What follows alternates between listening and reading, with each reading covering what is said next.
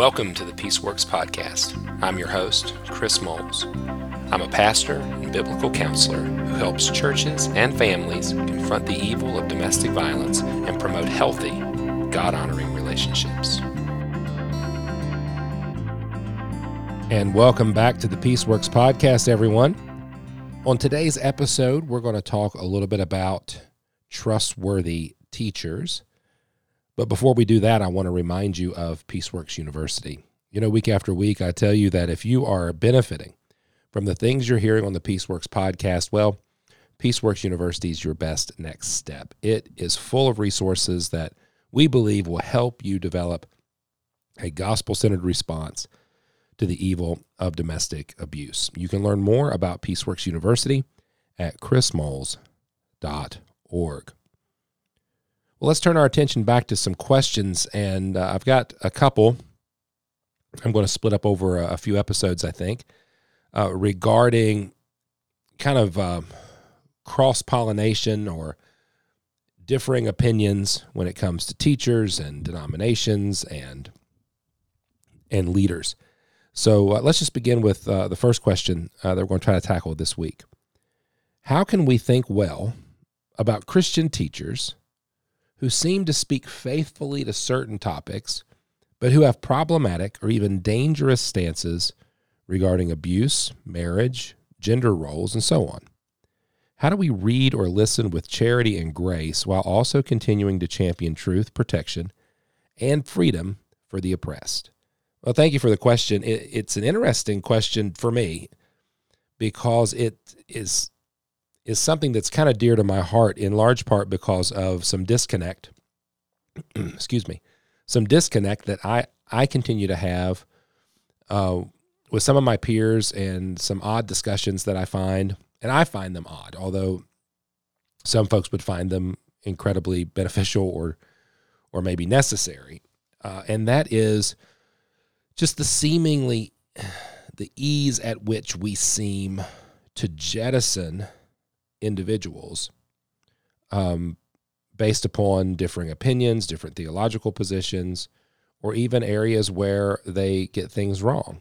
Now, I'm not saying that we should not stand for truth or that we should not speak when individuals deviate from orthodoxy, or even if they practice dangerous practical theology, which is really the heart of the question. But I think what I want to do is kind of layer a little bit of story and a little bit of just thinking over this topic, and then kind of respond to the meat of the topic, which is the idea of the practical theology eschewing. So I really want to start with this idea of, do we have any obligation, or is there any reason to be charitable when it comes to teachers, preachers, authors who differ from us? Or does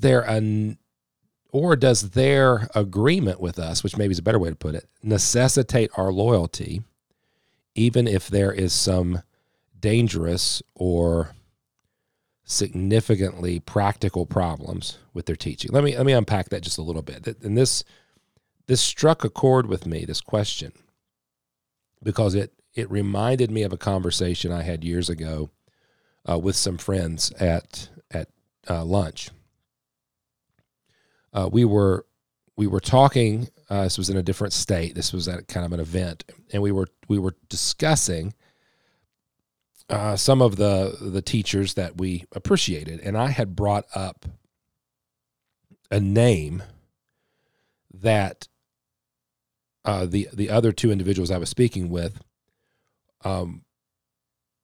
found, for lack of a better word, triggering. The name that I mentioned shocked them that I would mention it, because he was at that time known for a specific theological position that none of the three of us agreed with, right? So there's three of us there. We're talking about people that we respect, and I had brought up this person's name, and they quickly, informed me, educated me as to his theological position on this one issue, to which I said, oh, yeah, I know. I don't agree with that either. But I really respect the work that he does in this area, how his church responded in this way. And frankly, the way he's been treated for this theological issue and how he's responded well, even though I disagree with him, has earned my respect as well. And that was a huge point of contention that I did not realize we were diving into. I didn't know that I was stirring kind of a hornet's nest of reaction because the two other individuals began to be very concerned for me as someone who, respected individual A, despite the fact that his theology was quite different from ours in one area. Now, I would not consider this theological divergence, this difference, to be salvific. I would consider it to be distinct, and I would disagree with it. However, I don't think it's condemning. I don't think it is undermining one's salvation. I think it's a differing of opinion that's regrettable because I think the Scripture's far more clear to the one direction than the other. However, when discussing it, some other names came up and some folks that I might consider less charitable. And here's how the discussion went. I understand that we don't theologically agree with so-and-so, but the person that you just mentioned has been incredibly graceless and lacking charity in interacting with person A. And the response was, that doesn't matter because truth is truth. And I remember that conversation really striking a chord with me, that we have an affinity, my friends and I have affinity for different things. That my friends have an affinity for the theological concepts that are held and touted and are willing to overlook the personal kind of antagonistic, hateful, spiteful behavior, because of the theological held positions. And I was speaking out of admiration for a person's just practical theology, their life, their ministry, the way they treat people, in spite of a theological difference. Now, that's not to puff me up or to tear them down. It's simply to say we were looking at two different things. And to our question today, I think that's what happens so often when we start evaluating Christian teachers and Christian preachers and pastors. A, we should be held to a higher standard. I'm not denying the fact that the things that we say with a platform should not be scrutinized. They absolutely should. We should interact with what's being said. At the same time, we should recognize who's saying it, that we are all people. And there's no doubt in my mind that I am wrong about some things. I may not know what they are yet. By God's grace, I'll develop and grow and grab a little bit more knowledge and wisdom. I'll probably make some wrong turns as I move forward in life as well. And I think all teachers have that. And so I guess I bring that up to say I am far more concerned with tribal loyalty because of held or stated theological positions that lead us to be blind to someone's life and their practice. And I think that's the heartbeat of the question. When our questioner says, how can we think well about Christian teachers who seem to speak faithfully to certain topics? I'll pause there. By doing just that, I think we think well of people. I think that's a scriptural principle, to think the best. And so I do think we think well of people. We try to show respect to individuals. And if what they're teaching is true and biblical, and we believe that to be the case, then I think it's completely fair to say, I love what so-and-so teaches. I do appreciate how they handle this particular theological topic. However, the question has a but. Like, how do we do that with individuals who maybe seem to teach faithfully, but they have a problematic or dangerous stance regarding abuse, marriage, and so on? Well, to me, the proof of the pudding is in the eating. So that the idea here is, it is one thing to have a held theology. Like, we take sin seriously. We have a high view of God. We have a high view of Scripture. We have a high view of the Holy Spirit, of the church. We have these theological concepts, these theological premises that are, doctrinally central to who we are. But if they don't inform how we behave, if they are jettisoned or tweaked or twisted to the harm of someone else, then I do think that's a problem. So how do we think well of individuals? I think we show charity. I think we show grace. I think as we read something that strikes a chord with us as off or maybe contradictory to one's held theological position, and if we're in a place to speak to it, then we try to speak to that individual. In fact, let's go back to the conversation. So two of the names that we were dropping in that lunchtime conversation, they happen to live in the same city. And I remember saying, it's like, well, rather than write this position paper or make this public statement, like, wouldn't it have been easier if, for lack of a better word, your guy just called my guy and they went and had a burger? Like, wouldn't that have made sense? Like, hey, Bob, wanted to know if you get together for lunch this week. We'd love to talk to you about theological position A. Well, sure, Jim. I'll see you over at, Johnny McGillicuddy's Tavern or whatever. Like that, to me, seems rational and reasonable. Maybe it did happen. Maybe that's how it unfolded and I don't know about. But it sure seemed more like a war of words rather than relational conversations. So that's where we start, right? Because what if we're able to be the catalyst or the tool, the instrument that God uses to bridge the gap between held and stated theology and practical theology, so that our pastor friend or leader or author looks at their work, their beliefs, and then looks at their work and sees the disconnect. Well, it's going to be difficult for me to promote the sovereignty of God, for instance, and then diminish the agency of a wife over the sovereignty of a husband. Like I really was elevating a husband status, say, to the status of God, when I really should have been trusting the Lord with this, and this. Or, maybe I do have a higher sense of authority. Maybe I was conflating authority and power, and I wasn't recognizing the servant leadership principles of Jesus in John 13 and Matthew 20 and Mark 10. I think you're right. I was conflating. I was overinflating the notion of authority to the detriment of the pastor by giving him too much power, and certainly to the detriment of the parishioner by not giving them a means of seeking help. And so that is a possibility. So are we positioning ourselves in a way to educate? Now, I think the question in and of itself, has kind of the assumption that this person's out of reach, that they're out of reach. How do we confront the seemingly unconfrontable? And I think that question